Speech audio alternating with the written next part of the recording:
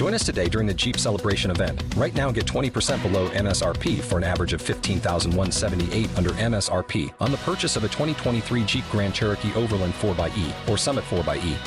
Not compatible with lease offers or with any other consumer incentive offers. $15,178 average based on 20% below average MSRP from all 2023 Grand Cherokee Overland 4xE and Summit 4xE models in dealer stock. Residency restrictions apply. Take retail delivery from dealer stock by 4/1. Jeep is a registered trademark. Hello everybody, welcome back to the WTF1 podcast. My name is Matthew Gallagher and we are talking about the Styrian Grand Prix. Now, it wouldn't be a podcast if it was just myself. It'd be pretty boring, actually. In fact, we've got WTF1 founder and sexiest man in Northampton, Tom Bellingham. That's an official title as well. Yeah, it is. It is. Course, yeah. How are you, Tommy? I'm good. It was a decent race. Not as good as last time, but still a very enjoyable one, I thought. Hashtag Austrian Grand Prix. Oh, that annoys the hell out of me. Styrian Grand Prix. Hashtag Australian. Yeah. As someone that's essentially, well, my job is social media, what a ridiculous thing to do. I cannot believe, I'm probably like too triggered by this than I should be, but it's a separate race. Why would you put the same hashtag? It just made it... It made no sense, yeah. It made no sense. And then even worse, they actually started using Styrian GP because loads of people started using Styrian GP to the point where it actually was trending. And then F1 changed, almost like they changed their mind, used it for a bit, and then went back to it. It was very, very bizarre. Yeah, it was an easy call to make, but apparently... Maybe it was because I mentioned that the slight concern that some people wouldn't really associate this race as the Styrian Grand Prix because it's the same track, and isn't it just easier to call it the Austrian Grand Prix again? But then it's just the confusion that made it even worse, wasn't it? So...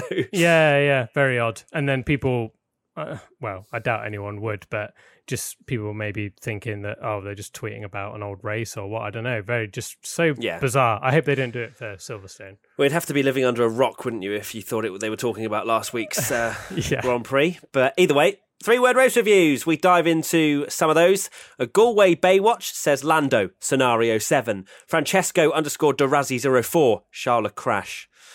Oh, dear. Wow. Okay, we're including that one. Jack 45 Fordham, Austrian was better. And Paolo _Barsi, midfield was awesome. Absolutely. Yeah.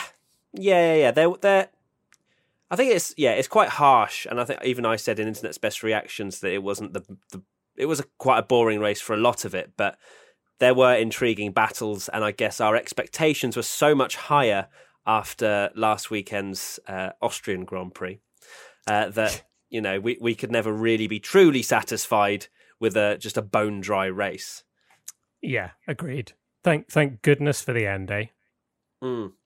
Indeed. Right, let's get into my 3-word race review.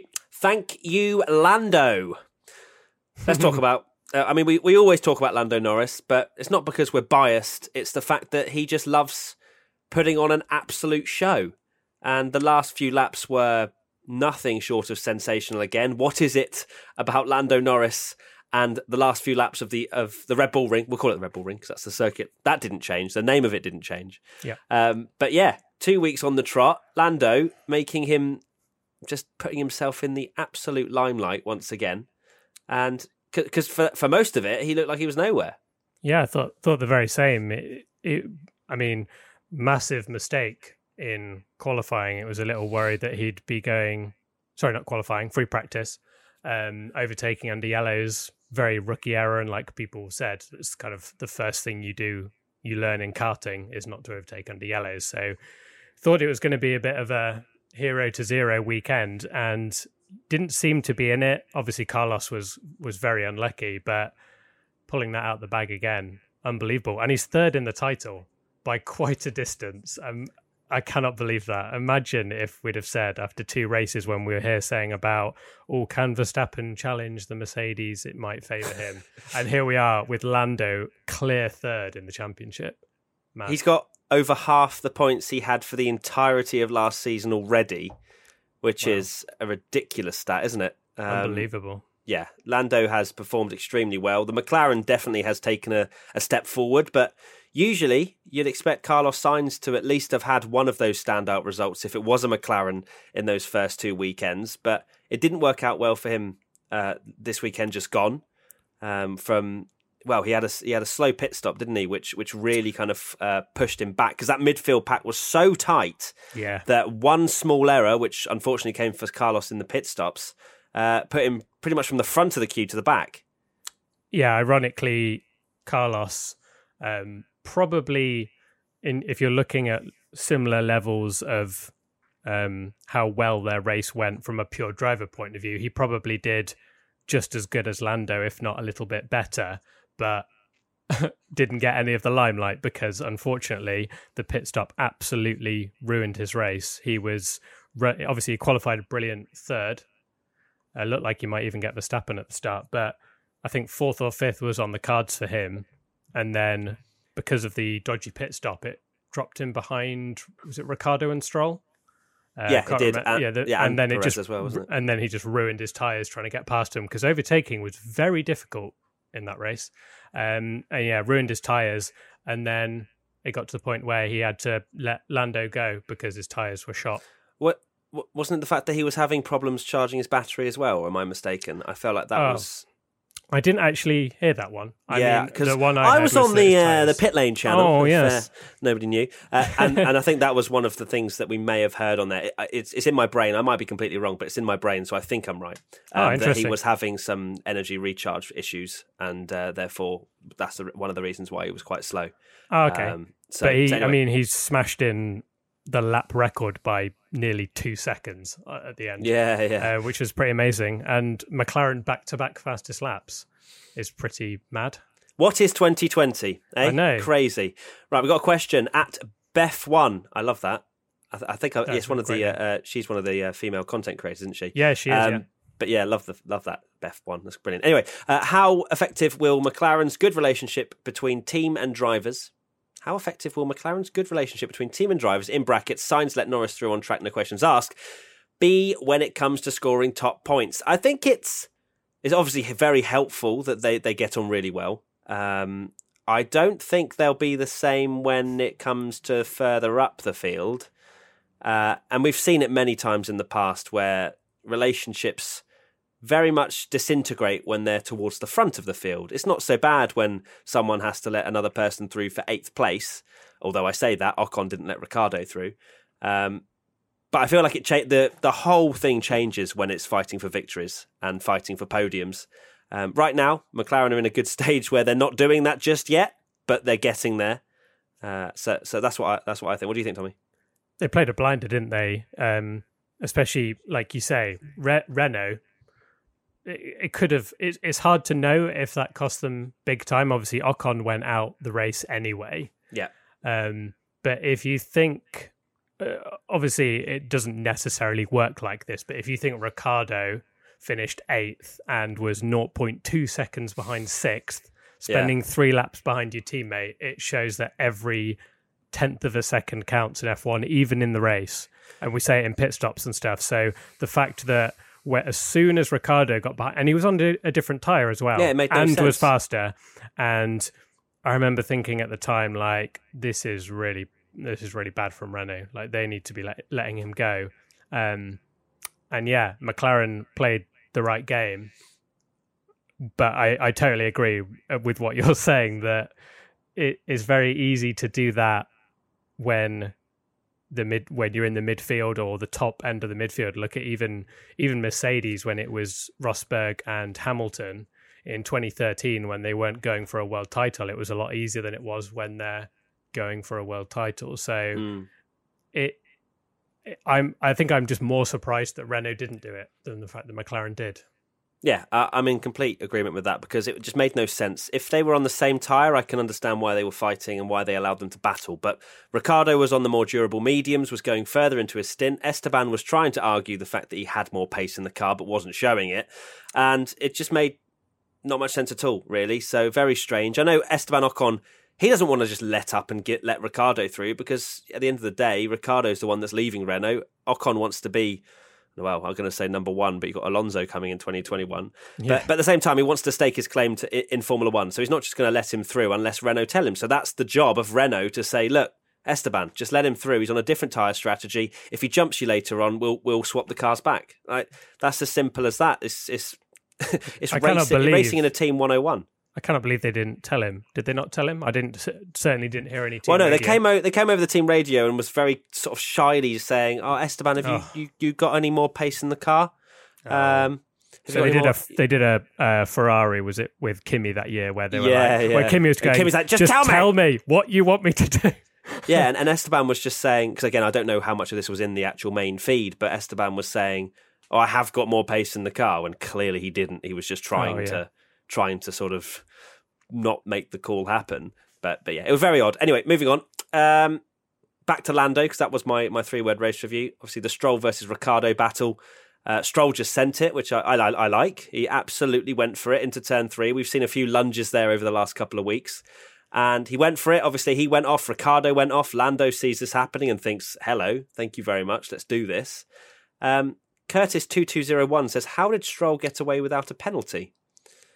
I imagine that's questioning the move on Ricciardo, is it? I believe so, yeah. That's just a racing incident. There was no contact. Like, that's just a send. I don't understand how that would be a penalty, personally. We had a lot of comments asking why it's not a penalty, and I guess Danny Rick's argument is, well, I lost a place to Lando. And did Stroll stay ahead of him? Yes. Stroll was ahead of him, yeah. It stayed ahead of him. That's true, actually. I didn't think about that. And went off the track. It's very marginal. It's very marginal. I've spoken a few times about my opinion on this, where I kind of like the old school IndyCar approach, where they let them race. And yeah, it was marginal. There's a video that comes to mind. It was Massa and who was it? Was it Sauber? Yeah, it was Robert Kubica and Fuji. And they were just corner cutting. Yeah, they were just taking the most amount of liberties I've ever seen. But that was just raw, unadulterated racing, wasn't it? And you watch that back and you go, I actually think I prefer that. Oh, 100%. And that's always my argument with these things is if you start punishing someone trying to make a legitimate overtake, let's be honest, he didn't dive bomb him from about 5 seconds behind and plow into the side of him. He had a run on him. He went for the move. He overcooked it. Just about made the corner. I think he was probably all 4 wheels off. But that's the kind of racing that I personally like to see in Formula One, and we all want to see overtaking and battles. So for me, we can't complain about a race where there's no overtaking at all. Yeah. And then complain that everyone should get a penalty if you don't make a move stick. I think the main point there is, though, that Stroll went for the move, didn't make it happen, as in he didn't make it stick, went off the track, so did Ricciardo. I guess, when I'm looking at it now, I'm thinking that probably does deserve a penalty because of the fact that he gained an advantage from running off the track and forcing Ricciardo off the track as well. So maybe Ricciardo I'd have to watch it back, track. But maybe Ricciardo going off track as well sort of helped Stroll a little bit there. I'd have to watch it back. I don't think Ricciardo had much of a choice to go off, I guess, without completely slamming on the brakes and losing about 2 seconds. It's marginal. It wasn't even investigated, was it? I don't think it was even investigated. No, it wasn't.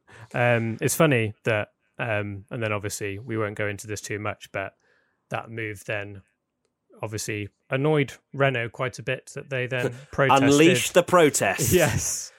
We will be releasing a video about that in the future. So, in the near future, because I'm sure we'll get an answer to why, but we're releasing a video around why don't midfield teams copy top teams all the time? And this will be part of that. So keep an eye out for that on the WTF1 YouTube channel. Right, Tommy, your 3-word race review. Max needs Mercedes. Oh, here we go. I knew you'd say that. Oh, here comes the Verstappen fanboy. Oh, if he had a Mercedes, he would have beaten Hamilton by 7 laps. Right, go on. The funniest thing is, it's not even about that. The start of the year, we did a podcast, didn't we, where it said that this could be Verstappen's year. The calendar maybe helps Red Bull a little bit. And I absolutely loved watching Verstappen send it round the outside of Bottas when he had absolutely no right to, really. He was on not in a position to kind of repass. I cannot believe he repassed him. It's one of the best moves I've seen in recent years, genuinely. Yeah, it was incredible, because you think he was a sitting duck, really. with damage. Bottas had DRS, and he still just kind of schooled Bottas on the brakes and just went around the outside of him. It was incredible. But it's a worry for me. And again, I know you mentioned this. This is not me saying give Verstappen a Mercedes and he'd win. Personally, I don't think that would happen. I think it would be obviously a lot closer than it is with Bottas. But it's an answer we will never know unless Mercedes put Verstappen in that car, which they are not going to do. Let's be honest. My worry, that would be the most mouth-watering prospect. It would be amazing, ever. wouldn't it? But my concern is that I guess it's more about Mercedes looking like they're almost maybe not quite that level, but not far off 2014, 2016 Mercedes again, where it's going to be a 1-2 in the bag every race. Yeah. And this year, Verstappen, because Ferrari aren't in the mix, I can almost see Verstappen just being in that no man's land every single race where he's so far ahead of his teammate, but he doesn't have the Ferraris to race. So he could just end up just third every single race by not having nothing to fight for. And what we want to see, everyone wants to see, regardless whether you like it or not, you want to see Max Verstappen going wheel to wheel with F1 cars because it's right, super Crofty. exciting. But you know what I mean? It would be such a shame. And I couldn't help but when he did that move think, oh, imagine if they were closer. No, I bet you made that noise. But yeah, no, I completely agree. It is it could be a very boring season for Max, where he occasionally outperforms the car and gets in front of Bottas like we saw this weekend just gone. But yeah, I agree that Mercedes does look ridiculously strong, although Toto Wolff came out and said that he doesn't think that he's seen the full hand of Red Bull and all this good stuff. He always says that, doesn't he? Yeah, he always says that to try and make it not seem like Mercedes are absolutely dominating and they need to change something. Didn't he say one year that even Williams could win the world title or something before? I think it was like 2018 or something, and it was like, sorry, no. Yeah. What are you on, Toto? What are you on? There's a question from Wizradar. Do you think it's going to be Mercedes and Max on the podium all season if nothing crazy happens? Yes. Yeah. If qualifying goes to plan, Max can't somehow get himself on pole or P2, I think it will be pretty straightforward for Mercedes this season. And, Bottas is still leading the championship. He's going to have to bring his A game for us to have any sort of entertainment throughout the next however many races we're going to have. Exactly, because Lewis was just on another level, wasn't he, all weekend today? Yeah, so Bottas has to capitalise every single time Hamilton isn't 100%. Even if he's 99, Bottas needs to get pole. It's qualifying. It's all down to qualifying in Formula One these days. Until the aero wash is reduced and in 2022 and we get new regulations, until then, I'd say 75% of the race is won from qualifying these days. Yeah, show us that 99 awareness, Bottas, please. So where was Albon, Max Verstappen's teammate? Very disappointing. Almost a Pierre Gasly kind of performance, I said in IBR, rather than Albon, considering he could have easily won the first race of the season. And throughout free practice and qualifying, he was complaining all the time on the team radio, from understeer, snaps of oversteer. He went off a few times.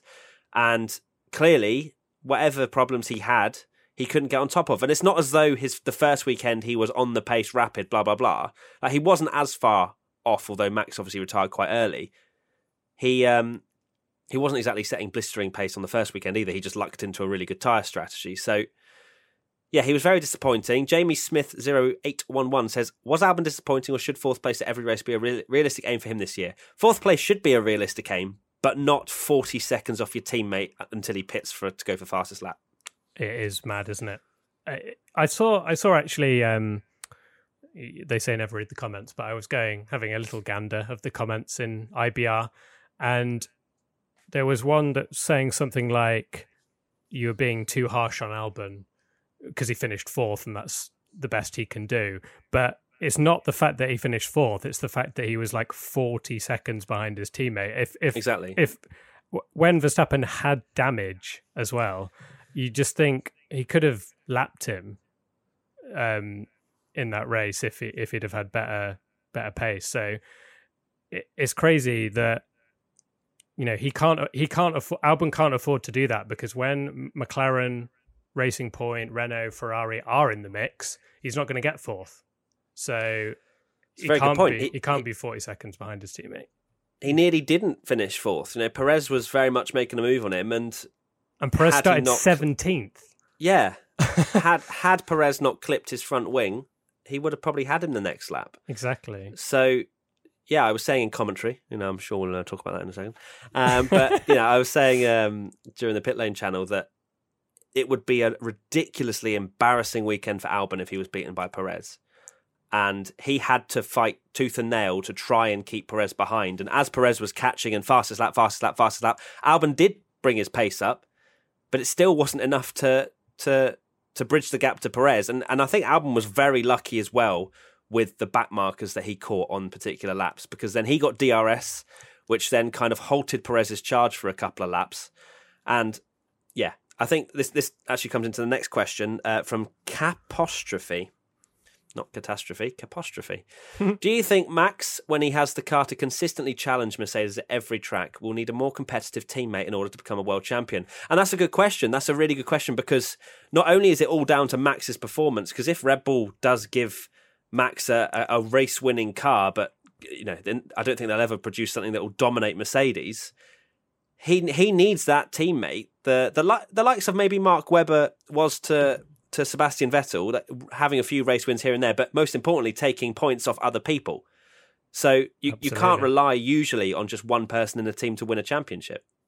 Yeah, absolutely. I mean, Albon's a great driver. I definitely don't think we're at that territory where we need to start talking about replacing him, but he really does need to pick up his pace, because, like you say, it almost shows how good Danny Rick was, and the fact that Verstappen's no doubt an amazing driver, but Danny Rick, and while Verstappen was on top of Danny Rick in the end, he didn't. They were close. Danny Rick was, they were close, and Danny Rick did, get that pole and could pick up really good results for Red Bull and not be that far. We've said before that when Max does go for a title, if Red Bull produce that car, they don't need. They need someone that's not going to beat Max, because they don't want to take points off Max, but they don't want someone that's 40 seconds in a race behind him every race. Yeah, that's not going to be enough. They need they need a Ricciardo or a Bottas or a Bottas. Yeah, exactly. And I think Bottas is similar to the Ricciardo. When it was Verstappen and Ricciardo. So yeah, I think he definitely needs to improve his game, because, silly season is continuing and Albon doesn't have a long-term contract at Red Bull. So you never know what Red Bull are going to do you? So if he has a consistent run of poor performances, we could start talking about him in the same scenario as what Gasly was in. Yeah. So we don't know. And Red Bull are savage, and they don't take prisoners, do they? Regardless of what, because Horner said there's absolutely no way Sebastian Vettel is going to be driving or whatever. And a lot of people replied saying, yeah, they said that about Horner, said that there's no way they're replacing Gasly, and they did. And a lot of it because Red Bull is a very unique team, and in terms of their structure, it's very strange, but it's not Horner's decision.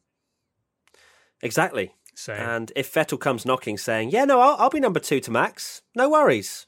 I'll come along. And Albon's just finished a lap down from Verstappen. You never know. It can change very quickly in Formula One. You can't trust Christian Horner, that's for sure. Nope. Right, let's move on to the next team, which would usually be the third fastest team, but they're not. Ferrari. Well, I mean, let's talk very briefly about the crash. Yes. I don't think there's much debate we need to really go into with this one, because it's very much 100% Charles Leclerc's fault. Yep. It was very strange to see that, and I think it's maybe part of what Charles Leclerc still has to learn within his racecraft is when he doesn't have the fastest car, when he's had a poor qualifying, when he's got a penalty for something that's quite annoying, and he was saying in interviews beforehand, I'm going to make up as many places as I can at the start, which is fair enough. Oh, wow. You try and make as many places, but that was desperation. He saw a tiny gap, there was a gap, but that was always going to close because it's on the apex of a corner. Vettel's already going 3 wide with 2 other people on his left. it was obviously, it's the benefit of hindsight and things, but I think it's a stone wall. Come on, Charles, you didn't need to go for that. 100%. I cannot. I'm trying to think of another situation, because I was singing his praises in the last race, saying what a champion's drive that was. And for me, he was driver of the day, no doubt. I'm trying to think of a 2 races back to back where someone has gone so much from hero to zero. And it was just ridiculous, wasn't it? It was so rookie. It was just bad, and exactly what Ferrari didn't need. I could not believe it. It was just dumb. And also, I mean, Charles definitely beats himself up, doesn't he, with these things? And there was quotes from him saying, "Oh, I'm an asshole" and all this kind of stuff. So no one's harsher. He really does beat himself up when things go wrong. He's his worst own enemy. Critic. In terms of when he has a bad performance. But I think that's something that is still in his learning curve, and he will learn from this. For example, not in terms of, or maybe he saw it as his mistake when Verstappen, he kind of assumed Verstappen was going to give him space at turn 3 when he was fighting for the win against him. And then the next race he came out and he learned from that, and he was much more aggressive, and he defended like his life depended on it at Silverstone. So it was it was interesting to see his reaction. It's something that I think we all expected from him, to be honest, after his, "I am stupid" quotes and all that sort of stuff from Baku. So I think he is very critical, but I think he is someone that learns from his mistakes very quickly indeed. So I wouldn't be surprised if we go to Hungary and he's much more measured. If he has another bad qualifying, he won't be going for that silly move, because there's one thing going for that move. There's another thing going for this move on your teammate. When it's a risky situation. There's a question here from Bernie with a 1 in the middle. Why are Ferrari trying to make it a 50-50 situation when it was entirely Charles's fault, and he's even admitted that? Because Vettel's leaving Ferrari and Charles is their number 1. There's no other way around it. I didn't get this question. Correct me if I'm wrong, but we had a few of these, and it confuses me. Because Charles admitted it's his fault. What are Ferrari going to gain by publicly shaming their driver that they've got in a contract for the next 5 years? It's not going to, we're always criticizing the way Ferrari are managed. That's not going to make things any better. Why would they do that? And also, I don't remember when they crashed in Interlagos, which I think the majority of people can admit was Seb's fault that time. Yeah. They didn't parade Vettel around the paddock shouting shame, did they?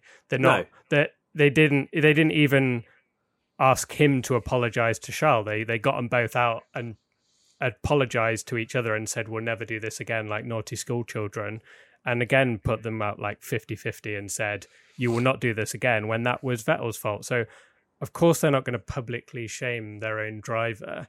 And at the end of the day, they probably haven't done that. Another reason they've not done that is because Charles held his hands up himself and said, "I'm an idiot. I'm sorry. I apologize to the team. I've apologized to Seb." Like, they don't need to do anything else now. They just need to work on getting a better car now. Yeah, absolutely. There is no benefit, as you say, for them to say, "Well, it's Charles' fault, blah, blah, blah, blah, blah." As you say, they'll just say it's a racing incident. It's the easiest way to just kind of shrug off the whole situation. They deal with it inside closed doors, and that's it. Ellie Louise _4 says, "Do Ferrari have any chances of redeeming themselves this year?" I don't know. I don't think so. I think this is going to be one of the worst seasons they've had for a while, just purely for the fact that they pushed their upgrade package to this weekend just gone, and they're still rubbish. So, yeah, I don't think. The power unit, we won't go into this again. We know why the power unit is not very good. That's where they've lost all their performance. That's where they've lost all their performance. But the Red Bull Ring is a very power unit track. So personally, I think they will do a lot better in Hungary because they won't be so reliant on the power unit and they have upgrades. However, because of who Ferrari are, it's almost like because of how things went last year, you could almost argue the only way they can redeem themselves is by winning a race, and I can't see that happening this year. It would have to be a crazy one. It'd have to be Germany all over again, wouldn't it? Yeah. So I really can't. They're not going to redeem themselves overnight. They can bring upgrades. They're probably going to do, in my opinion, a lot better in Hungary. But I think for them, they've got to start. It's going to be a painful year, and now because of the rule extension next year as well. Yeah, there's a lot of freezing going on into next year, isn't there? Exactly. So there's not much development they can do. They're going to have to prepare for 2022 and just take this hit and hope that in 2022 they can deliver a title-winning car. Which is sad. My goodness me, we wanted a fight. We thought we would get a fight, and Ferrari, straight out the blocks in testing, looked bad, and it's translated into the first couple of weekends. I'm hoping Hungary is better for them, but after watching Vettel struggle to drive that Ferrari in every shape of it wasn't like it was a planted car but just slow on a straight line. It looked very difficult to drive, and unless they can get on top of that, I guess it will vary track to track as to how the car behaves, because every track is a different beast. But if they're not good round Hungary, you can write off the season, I think, because Hungary is such a different track to Austria, as you say, much less power reliant.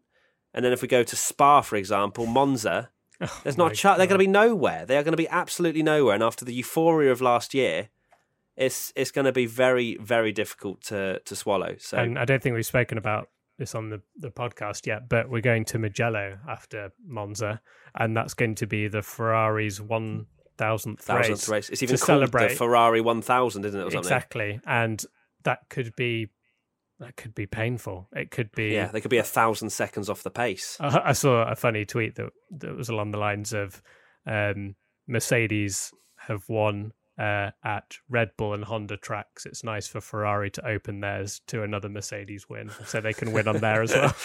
Oh God, it's just sad. It's just sad. Perez won driver of the day, which was, I think, fair.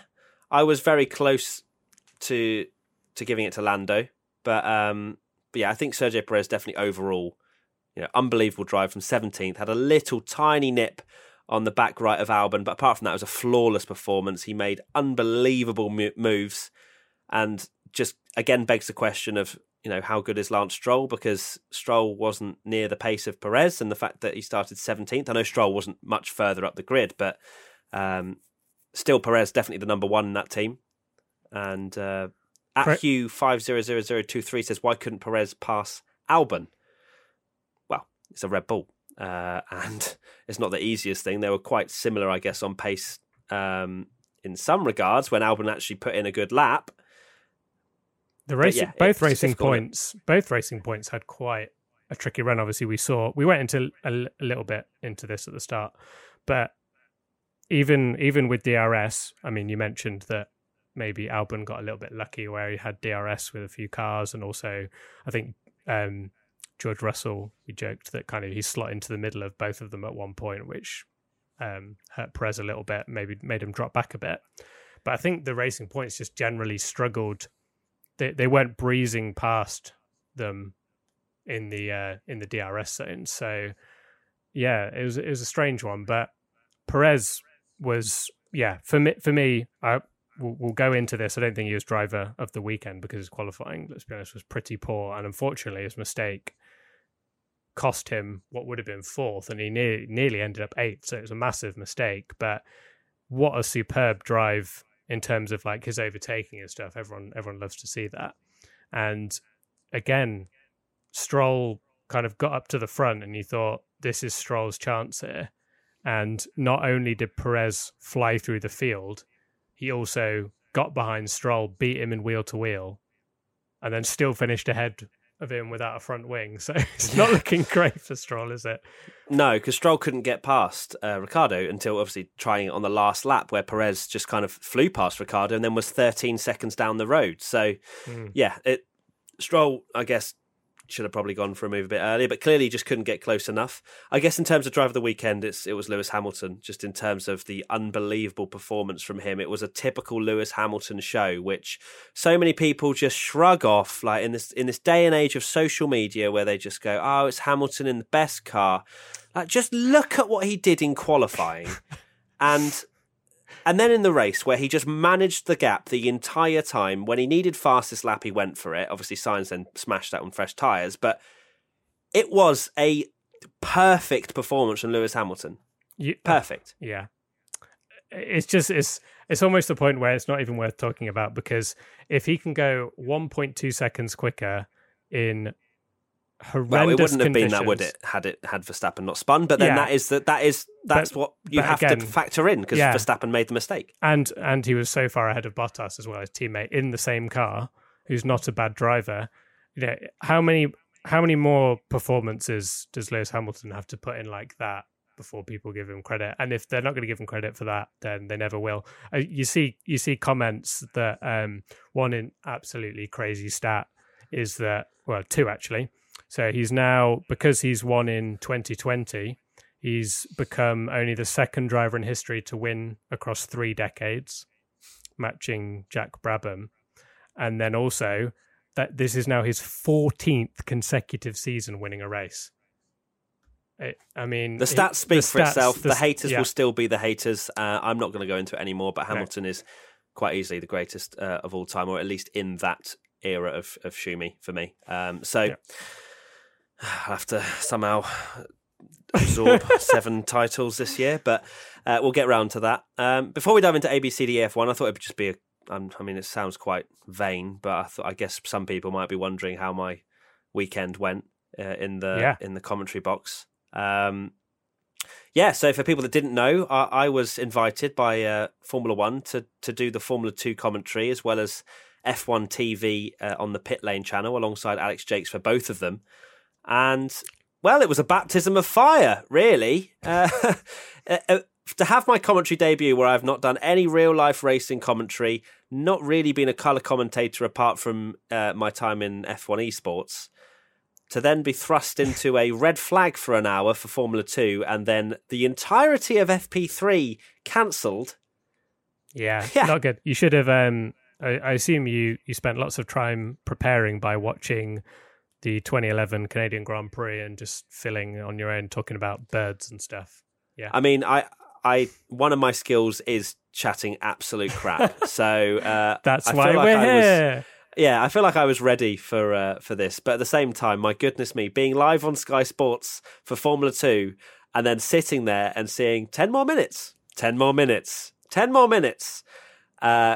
much so we were kind of going pretty insane by the end and commentating the medical car going around the track. But yeah, I think people seem to enjoy it. So I hope you did at home. And there was loads of support and lovely messages that you guys tweeted me and left in comments on YouTube and things like that. So thank you so much for that. It genuinely means the world. You did a wonderful job. Oh, stop it, Tommy. You're going to make me blush. It was... go on, carry on. That's fine, you carry on. I was just going to say it. It was... I felt like a proud parent all weekend, because he had you doing F2 commentary. We had Jack Aitken making his F1 weekend debut. We got to 500,000 subscribers, so pretty good week for us, really. Pretty good week, absolutely.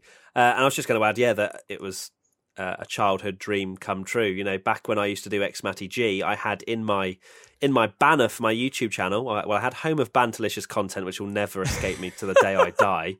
But then next to it was aspiring Formula One commentator. And I just kind of commentated over random videos, but I don't think I really ever thought that this would be a thing. And then I even put on Instagram my picture of me with the mic, and Martin Brundle replies saying job threat under, what was it? Yeah, job security, under threat or something. Yeah, job under threat or job security under threat. I was like, I kind of just almost, nearly exploded. So, but yeah, just to kind of highlight, it was pretty cool. It was quite insightful to kind of see, because it was exactly the same setup as what Formula One use and what Crofty and Brundle use in terms of the data that they see.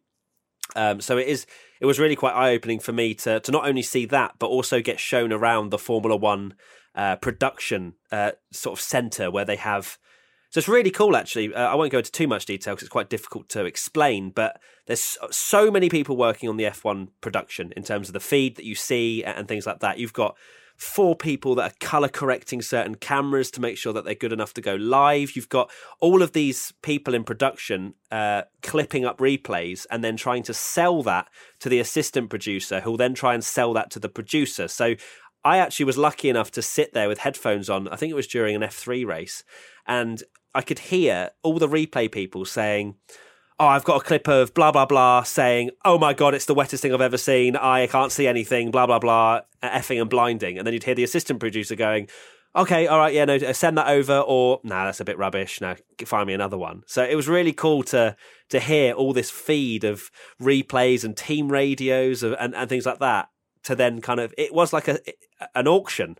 It was so weird to listen to, but so eye opening. It's crazy how much goes into it, and you almost take it for granted, really, don't you? I guess you can now see just how much work goes into those things. I mean, F1 this weekend have even now introduced where they're actually like transcribing the team radios, so you can see, like, properly understand them when it's on the screen. Stuff. Gotcha. So yeah, I mean, so much effort goes into it, and team radio makes the race a lot of the time, doesn't it? So yeah, and it's so much timing. You hear like 5, 4, team radio, and 3, 2, and then it comes up, and then they play the audio. It was just so intriguing to listen to and to watch, and it definitely gave me a greater understanding of how much is going on at once. I was going to say something else, but I can't remember. We'll carry on anyway, and if it comes back to me during ABCD F1, then I will continue with that point. But anyway, Tommy, have you got the jingle?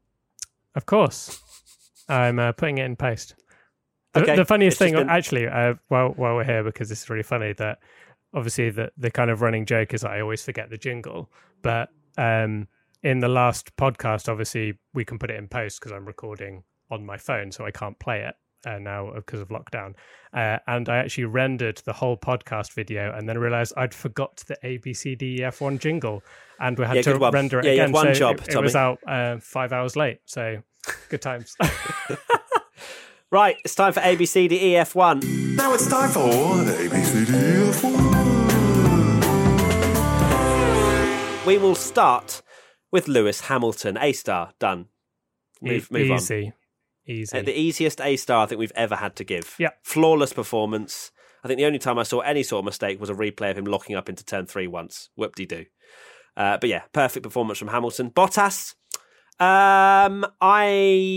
B. Is a B. I kind of want to give him a C for breaking lockdown as well, which was really dumb. I don't know if you saw that story. No, what was that?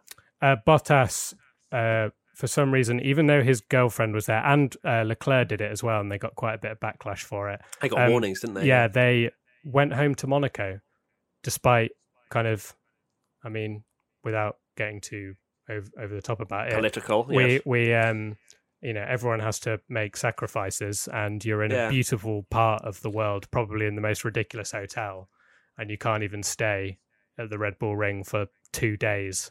So yeah, that was quite infuriating, to be honest. So yeah, we won't go into our opinions on that because, well, I mean, it's not really much point. But but yeah, I don't. Let's not rate him on his lockdown breaking. Okay, well, he gets a B then. Okay, cool. Leclerc would probably get the worst rating ever then if we put lockdown involved, but it has to be an F anyway. It's a massive F regardless. Yeah, big F. Unfortunately for Leclerc, can't get any worse really. Yeah, bad qualifying, gets a penalty, and then smashes into his teammate. Vettel, well, very difficult to judge, but he hadn't crashed into anyone by turn 3. His qualifying was mediocre, but I think it just kind of highlighted how terrible that Ferrari was when both the Ferraris were struggling to get out of Q2. C, I think C is fair. Yeah. Again, really hard to rate, but because you never know what he'd have done, but it wasn't like he was setting the world alight before his crash in like qualifying or whatever. So yeah, C. Yeah, I think Verstappen can get an A. Yeah, he messed up in qualifying, but his performance in the race was amazing. Had he probably put it within 7/10 of pole, I probably would even say an A-star potentially, because I don't think he could have done anything else in that race, to be honest. Yeah, I think Verstappen, again, back to the whole point of Verstappen's going to end up third every race. It almost seems like, and it was very similar last year actually, that we just kind of give him an A, and then if he messes up, he gets a worse grade, and then A-star if he can somehow beat a Mercedes. So yeah, A, I think it's a fair measurement. Albon, I'm going to give a D. Ooh. Yeah, what were you going to give him? I was going to say C or D, but I feel like maybe D's a little harsh. It's really hard to tell. I mean, he's so... I think if he'd have got a worse result and been done by Perez, even though you'd argue that it was more Perez messing up than You want to give him Albon. a C when he was 40 seconds off Verstappen? Yeah, I can't really, can we, D? Thank you very much. Okay, D for Albon. Carlos Sainz, quite difficult. I mean, he had a great qualifying, P3. Mistakes, team not messed his up fault. Slightly. Yeah, I think still deserves an A. Yeah, A, definitely. Okay, Lando Norris, I think we're going to give an A as well. Yeah, not an A, not quite an A star because of the qualifying performance wasn't up to there, but yeah, can't give him anything other than A. Pair of A's for McLaren. Wow, we're agreeing with pretty much everything, and if we don't agree, then you go with my one. Daniel Ricciardo, it's B, almost an B.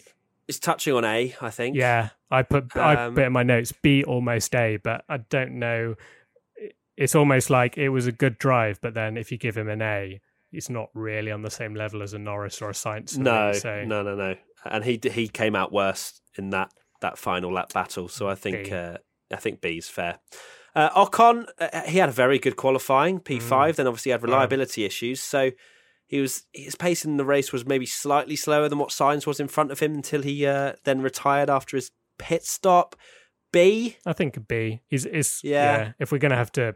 We can't do minuses or plus. I think if we did that, it'd probably be a B minus and Ricardo B plus. But I think they are both Bs. Well, his qualifying was so good though. That's why I wouldn't probably give him a minus. To be honest, okay, that's fair. You almost forgot about that. Yeah, because when Ricardo went on the softs afterwards, his pace wasn't particularly good either. So maybe the Renault just wasn't great on those soft tyres. Because when Ricardo pit, I thought, well, he's going to have Albon here because he's on fresh softs. But his pace wasn't really that great because I think he probably had to eke it out a little bit as well. Yeah, he was really hanging on, wasn't he, ahead of Stroll? So, yeah, okay. All right, B. Gasly. Well, he had an amazing qualifying again, but then had the worst pace ever. Did a two-stop, going from softs to hards, then back to softs. He got hit by Ricardo at turn 1. And he did, apparently, according to his team and stuff and the team radios and everything, he said that the car never felt good after that knock. So, well, that might just be covering over some blushes. Yeah, I think it's a C though. Yeah, I don't think it's a C. bad enough for a D. It can't be any more than that after finishing so low down. Yeah. Kvyat, he finished 10th, didn't he? He was really happy actually in post race, chatting in an interview. So, his qualifying wasn't great. No, I don't think it was a spectacular performance. But he scored points again, so it's kind of that's a B minus, I think, for me. Yeah. But we can't go for that. So, if we're really giving borderline, was his race as good as a Ricardo? I don't think it was personally. I know it sounds really harsh, but if you look at the people he finished ahead, the cars he finished ahead as well were Alpha, the Hasses, which are nowhere. So yeah, but but I guess my argument is you have to compare to your teammate. If you're not really, or their teammate, sorry, if you're not particularly sure, and I know that there's this whole my car wasn't the same, but I think in my mind in the replay there wasn't really much contact. There was just a little bit of a boop, but a boop. Obviously I'm not an F1 engineer, so I think because he scored points again, recovered really well in the race. I think a B. Okay. And his teammate was slow as dogs. So yeah, okay. Let's give him a B. Perez, A. A. I was going to say B, but now... B? Wait. What the hell is wrong with you? He qualified 17th, which is Did you horrendous. see his race? Yeah, but then... I'm sorry, it's a treacherous qualifying. You get caught out, fine. He made up for it. I'm a big Perez fan, but you have to look at the facts here. And the fact is, he got driver of the day. There will be people outside your house with a steak ready to. He got driver of the day before he crashed into Albon, and that was it would have been an A star without crashing into Albon. Oh, I agree.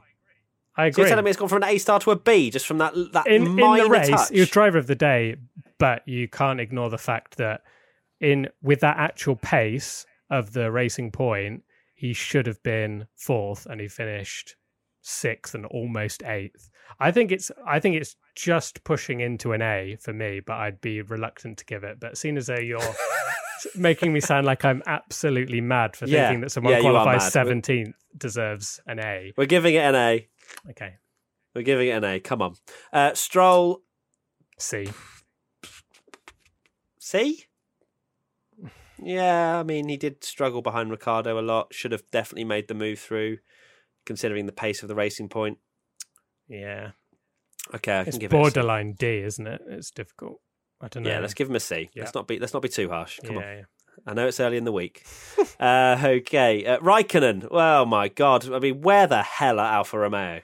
They are nowhere. And it's just a Ferrari curse. Weirdly, though, and this is almost forgotten until I really looked into this, Raikkonen had a blinder. Oh, no, yeah. On the pit lane channel, if you watched, we saw loads of Raikkonen dive bombs. Yeah, it was amazing. They didn't show any of them. Did you see the one? They didn't show any. No. Did you see the one? I might be confused. Obviously, I'm frantically tweeting and posting memes and all that kind of stuff, so I might have missed them, but I don't remember seeing that much during the race. He made a mega move around the outside of Latifi, I think it was. He did. He did indeed. Saw it live on the pit lane channel. Incredible. Yeah. I mean, it's B nearly an A for me. He finished 11th in that Alpha, which is absolutely dog beat. Let's give him an A. Raikkonen genuinely with so many good moves from Raikkonen. He dropped to last as well, didn't he? Behind when he got kind of caught up in the Ferrari crash, ironically. Yeah. And dropped to last and finished 11th. So he's unlucky not to get a point. So yeah. Cool. Let's go. Let's give him an A. Giovinazzi. Oh dear, he did not have a good. To say that he put in a great performance where I almost noticed him because he seems like a forgotten driver, especially when like the whole Netflix joke and stuff. He's just not doing enough, is he? And he spun off again. Spun off in qualifying. He didn't have a great performance, Didn't but have much I think pace. In general he's been improving and been very much more on Kimi Raikkonen's pace than usual, especially in qualifying. But this weekend not so great maybe. So a D? A D, yeah. You just want to see something. Yeah. I know it's hard to perform in an Alpha, but the best drivers do. Like look at Leclerc when he was in the Saab, which arguably was better than it is now. But you can show people what you can do in a good car. Absolutely. So, yeah. Magnussen. I think we just need to put Magnussen and Grosjean together and just a pair of C's. D's. No, C's? I think they're just solid, but nothing special. They can't really do much. They didn't crash. Their brakes they're didn't becoming fail. the Williams of last year. Yeah. Yeah. All right. I think so. Let's give them a pair of C's. Russell. It's so difficult because I think you got to give great him qualifying, but made a mistake. I think you've got to give him a C because that mistake is huge for Williams. Cost him It's a huge mistake to make, and almost kind of. Well, I know he is a rookie, but you don't. He's not a rookie. Well, not a rookie, but like very, very new to Formula One. Yeah, and you think that with his talent, he'd know better than to. I guess he was proper pumped, wasn't he? And he probably thought, "Oh my god, I'm in a Williams and I'm actually racing other cars here," and just went for it, and just it cost him big time. Unfortunately, massive shame. Yeah, it was a shame. Massive shame because his qualifying was so good, but that race mistake just undid it all. C, C for Russell. Latifi, I've been pleasantly surprised, and some people were commenting saying, "Oh, Matt, he's finished dead last in both races," but his pace hasn't been that bad compared to Russell, considering it's his rookie season. He's still learning. You look at Lando from last year; he was still very timid at the start of the races. So, I think some people that are being a bit harsh about Latifi's performances, I don't think he's done all too bad so far. No, he's not been horrendous, has he? So I think next race should be interesting because I think Williams will be a lot better suited to Hungary. So I think a C is fair. C as well. Yeah, C. Nice. Styrian Grand Prix predictions. Okay, so Hamilton dominates. Ding, ding, ding. Thank you very much. 1 point on the board. Beautiful. Yeah. What were you going to say there, Tommy? No, you smashed it. Smashed that one. And Verstappen DNF again. No.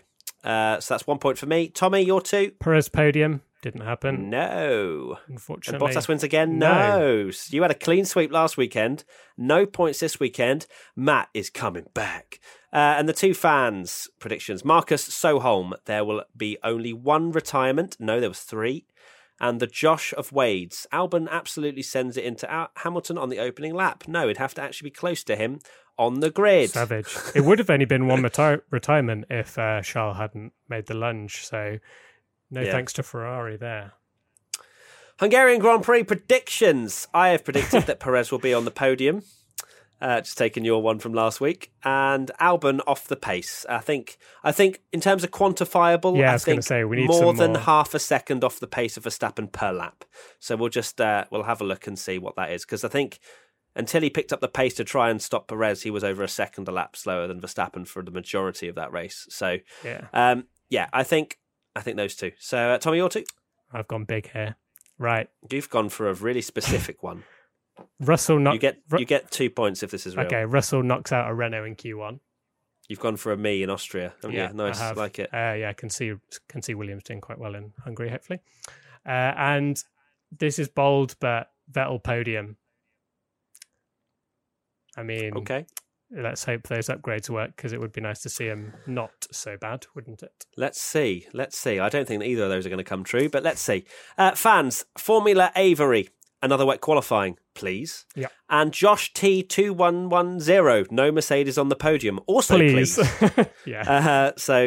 I think that's more hopeful than reliable predictions. But either way, let's hope we get some points this week. I think we'll need kind of some sawtooth spikes on the curbs for no Mercedes on the podium, but just proper Verstappers on the old exits. That'd be nice.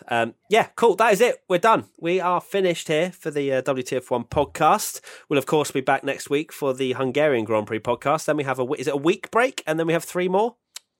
Yeah. So last of the triple header, and then it's a week break, and then a triple header again, then a week break, and a triple header again. Oh my God, so much Formula One. I love it. It's so good.